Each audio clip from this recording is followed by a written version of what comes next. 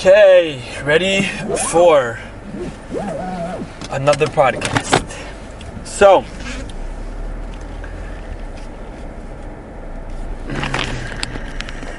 yeah.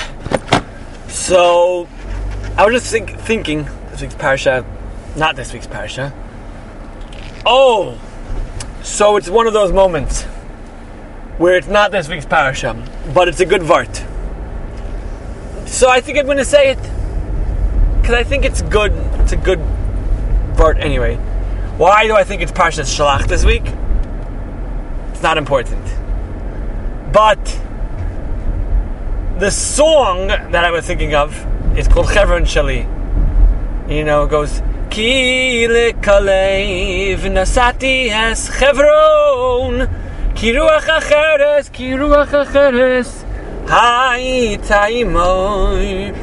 Now, we'll get to what Ruach Acheres is. It's an important message. So regardless of the parsha, we're up to this point where I'm trying to talk about it anyway. So you may as well chaperein and listen to it again. Parsha Shlach. That's all. So here's the question. Rashi says, Hayavai ad Chevron. He came until Chevron. Why he? Singular? What about the other? It wasn't the 12 Meraglim? He says only Kalev came to daven by the Kivrei Avos to be saved from the Atzas Meraglim. Now the question is like this. We know all the Meraglim were tzaddikim. When they started. That's what the Chazal tell us. So then why didn't they want to go daven in Chevron? Question, no? I probably heard it before, but I didn't think that I heard it before.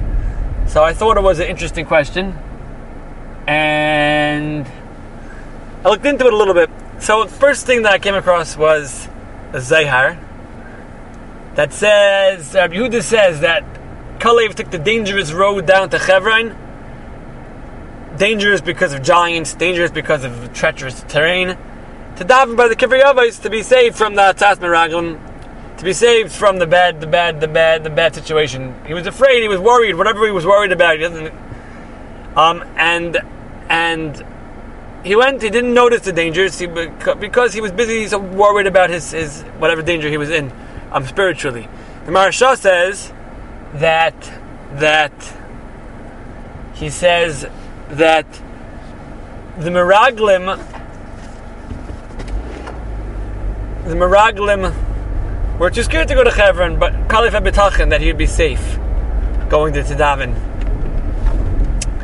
But really, the best answer I saw was quoted from the B'Shem Reb Shamshon Fall Hirsch.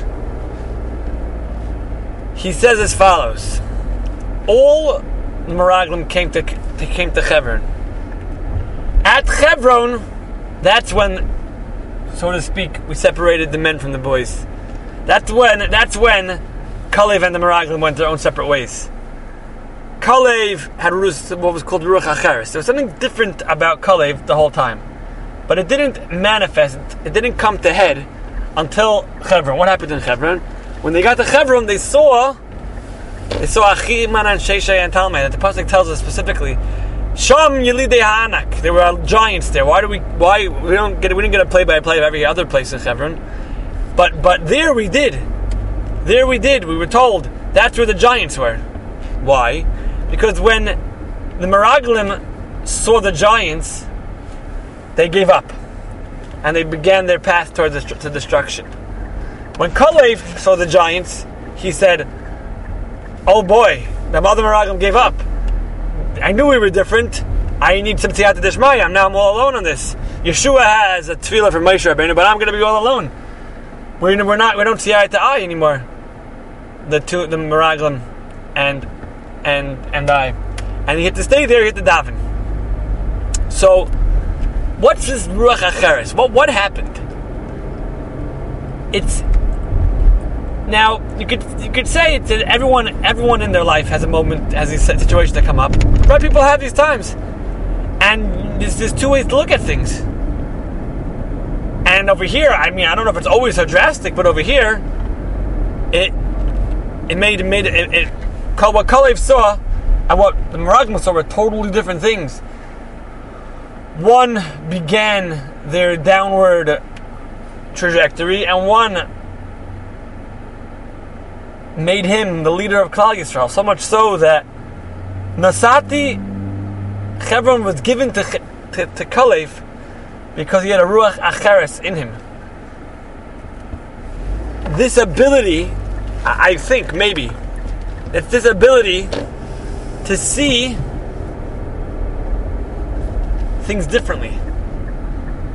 It's a leadership quality for a member of Klal Yisrael. Because we live in a world where we have to see things differently. Otherwise, we're going to be lost. The world is not presenting the facts the way a Jew would want. The way things are presented, you would say if you keep listening and you don't have that Ruach Acheres, then you'll just give up. There's giants. There's all these different. There's some things that are serious and real, but there's so many manufactured issues and so many things that are presented or perceived to be important that you could just give up. The giants are too big.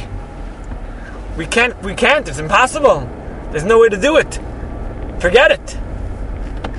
I mean, if you just look at certain statistics about how big Israel is compared to the Arab countries, you don't even have to have anyone presenting you stuff. This is straight facts.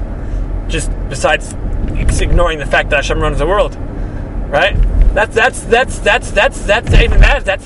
That's important. Look, you see, Hashem said He's giving us Eretz Yisrael. There happen to be giants there.